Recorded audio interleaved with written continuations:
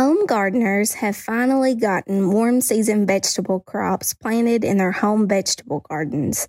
I never thought it would happen, especially with the way that the Kentucky weather patterns have been here lately. It was really rainy for us in the beginning, and then it hit a cold spell, and finally, we have reached the warm season temperatures. Now, you may wonder, what should I do next? Today, on episode 7 of the Sunshine Gardening Podcast, I am sharing 4 top secrets on how to keep your garden looking attractive to finish strong for the month of May. Stay with me for more details right here on the Sunshine Gardening Podcast. Welcome to the Sunshine Gardening Podcast. This gardening show will equip and inspire avid gardeners with weekly tips and tricks to help them navigate the gardening world. The show will also highlight specific growing requirements for several plants so the sun will shine brighter over their Kentucky garden. And now, here is that ray of sunshine, garden enthusiast and horticulture extension agent Kristen Hildebrand with the University of Kentucky Cooperative Extension Service. The number 1 May vegetable gardening tip after planting that I have to share today is to simply use companion planting strategies. Now, we talked about gardeners have finally planted several of their warm season vegetable favorites in the garden this month. They could have planted or may have planted a nice mixture of tomatoes, peppers, eggplant, cucumber, squash, and even some sweet corn if they had enough room. Alongside of these vegetables, gardeners should consider planting culinary herbs since they serve as a great companion plant. Now, I know for a lot of listeners today, they may have not heard what companion planting means. So a simple definition is this. Companion planting is defined as planting 2 or more crops near other crops in the vegetable garden to help gain some sort of benefit for the home vegetable gardener. It has been shown to maximize vegetable yields, improve pest management, increase nutrient uptake, and also enhance pollination for some of our crops. Planting herbs around vegetables also invites beneficial organisms to the garden. Herbs like basil, cilantro, dill, and parsley attract beneficial insects to feed and find shelter to support various stages of predatory and also parasitic insects. Insects like lady beetles, lacewings, praying mantids, and spiders are among those organisms that are attracted to aromatic culinary herbs. Not only are companion plantings good for attracting beneficial insects, they also draw in a number of native pollinators like our bees. Some examples of culinary herbs to make room for in the garden are basil and oregano. Basil is my all-time favorite herb, and it's also good for planting around tomatoes. And when you do this, you're providing shelter for a number of those insects like the lady beetles and lacewings. And then 2, it does have some sort, I feel like it helps a lot with the pest pressure. So you might want to try that one out. With oregano, this is an herb that's great for seasoning a lot of homemade pizza dishes that might be coming out of your kitchens, especially during the summer months. So make sure to make room for oregano in your home vegetable garden. Now, when you think of companion planting, a plant that just instantly comes to my mind is marigolds.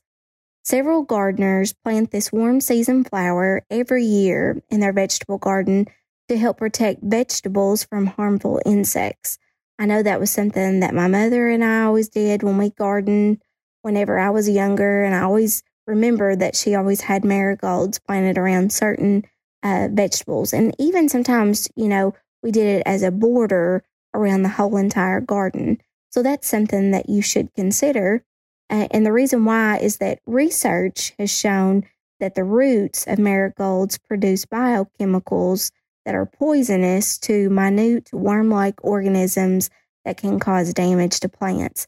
So if you're in an area that has a lot of nematode issues, that might also assist with that particular problem. Now, I know we could talk on companion planting for a whole segment, but there's some other things I'd like to get to today in this particular show. So if you'd like to discover other possibilities of companion plants to use in the home vegetable garden, make sure to see the show notes at the end of the show. I have included a table that lists crops that will do well when planted next to each other in the home vegetable garden. So if you want to check that out, again, make sure to see the show notes. Now, number 2 for the May vegetable gardening tip that I want to share, and it seems a little simple, but there's a science behind it, I feel like, too, is to provide vegetable plants with water after they've been planted. And you want to even maintain that through the whole entire growing season. So it's really important to provide plants with water after they've been planted in the ground. They go through a little bit of transplant shock because probably if it's something that's grown in a different soil material, such as like a potting germination mix of some kind, then there's going to be a little bit of transplant shock. So the way that you can help with that is to keep your plants well watered. Now, the best time to carry out watering routines is in the morning, generally between the hours of 6 a.m. and 10 a.m. This time frame will allow plants plenty of time to dry off during the day. And, if you water later in the evening, that tendency for those plants is going to stay wet and moist, that environment, because they don't have a lot of time because they're getting ready to go into the night hours. So if you switch over and do your watering in the morning, that's generally the best time. Another recommendation that I have for watering your plants is to avoid splashing the foliage with the water. And that will also help to reduce on foliar diseases that happen later on. So if you have tomatoes, blight tends to take over later in the season, or if it's a really weather as far as rain goes. So if you can avoid when you make contact with the water and the plants, just make sure you go right around that root system of the plant. Generally, I like to do it in a circle. It's also best to make sure that you water deeply and infrequently. And I'm going to repeat that one more time just to make sure that sinks in real good. Make sure that you water deeply and infrequently. So you want to make sure when you do water that you water pretty deeply, and you don't want it every day because, again, we want to promote a deep root system, and the way we achieve that, again, is through a deep, infrequent watering schedule. Now, if you've got a little bit of extra money on hand, a drip irrigation system is a convenient way to help you provide consistent soil moisture to a lot of your vegetable plants.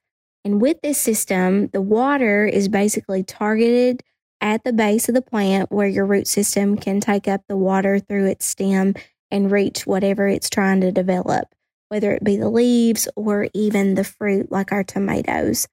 So now the other final thing I want to mention with the watering is that there are critical times to water certain vegetable crops in the home garden. So you want to make sure that you're providing that water at the critical time that it's needed for those vegetable crops. So I've got a couple of examples I want to share.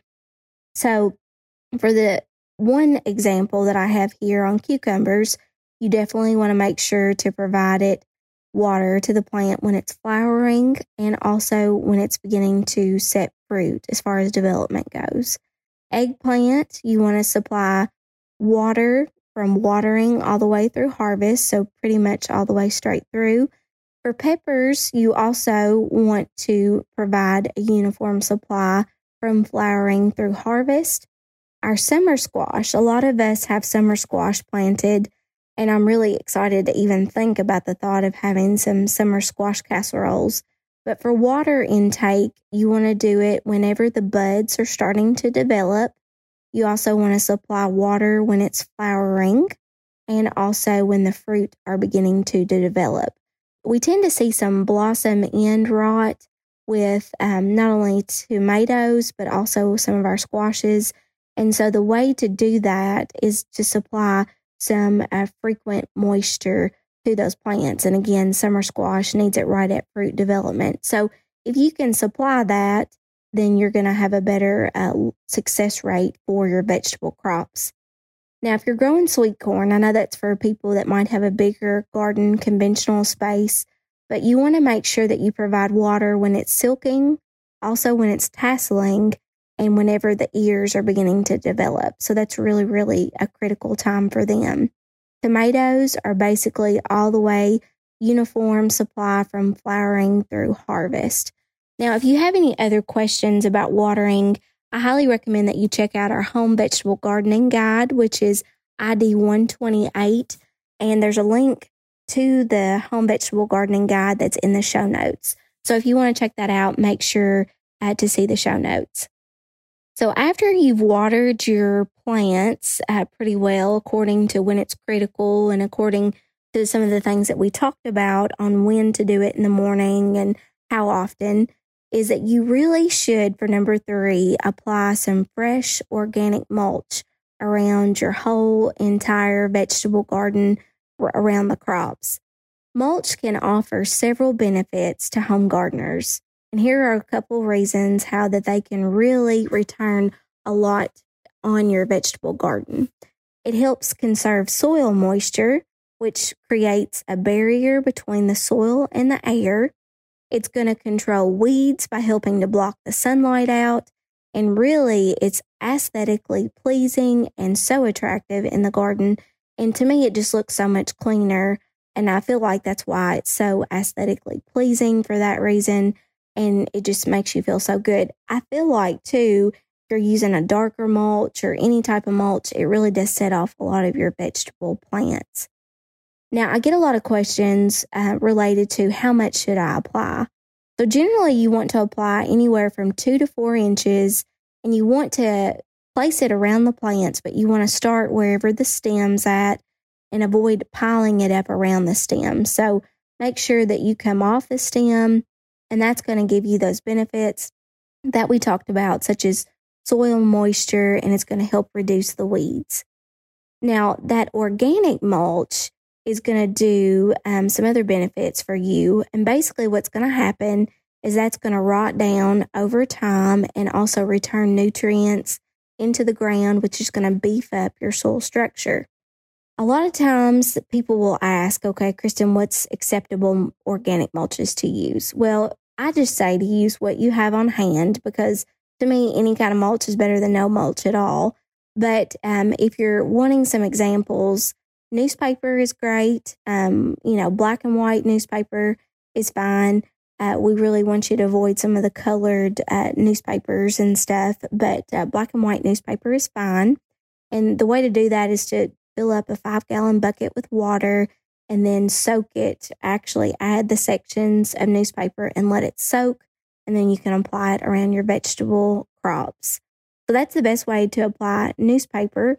You can also use clean straw. You just want to make sure it doesn't have any weeds that are in there to, get further weeds. So make sure it's clean straw. And then, I try to avoid telling people to use sawdust, because with sawdust, you never know exactly where some of that particular wood in the sawdust came from, because here in Kentucky, we have a lot of black walnut, and it promotes an oleochemical that is not good around tomato plants. So that's kind of why I shy away of some sawdust. But if you've got newspaper, clean straw, or even some other mulches, like I know sometimes people bag leaves in the fall, they can use around their crops a little bit later, that will be fine. So now, if you want to go to an inorganic mulch, if you don't want to use some of the organic mulches, then you can consider things like black plastic. And that will also help reduce the weed seeds from germinating, and also encourages earlier planting for a lot of our crops. So it's generally a little bit expensive, but it does give you that earlier time for planting. And so that's sometimes kind of weighs it out, in my opinion. So definitely make sure you're using some sort of mulch around your vegetable crops. And then the final, number 4 tip that I have for May vegetable gardening in May is to side dress your vegetables at the correct time. Now, generally what we recommend is at the beginning of the season, you're going to soil test, and then that soil test is going to give you what recommendations are needed for pre-planting. So that means before you plant. Throughout the season, vegetables, in order to produce lush, continuous growth throughout the season, they really do require a uniform supply of nutrients.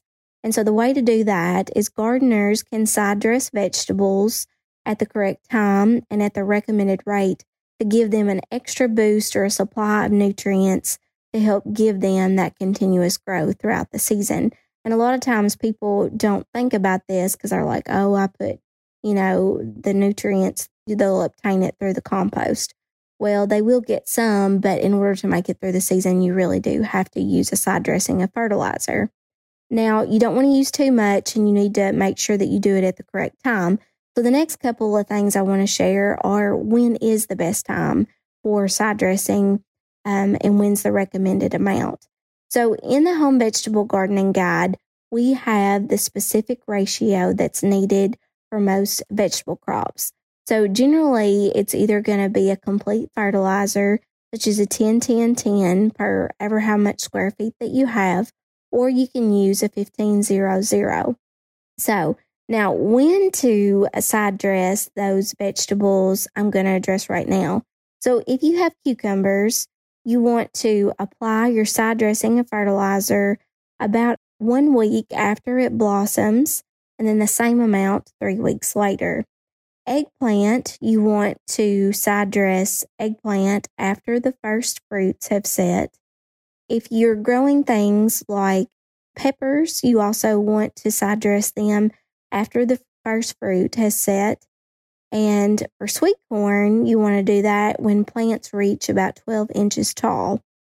I know that everyone has tomatoes planted in their vegetable gardens, so you want to supply some side dressing of fertilizer around 1 to 2 weeks before the first picking, and then the same amount 2 weeks after your first picking.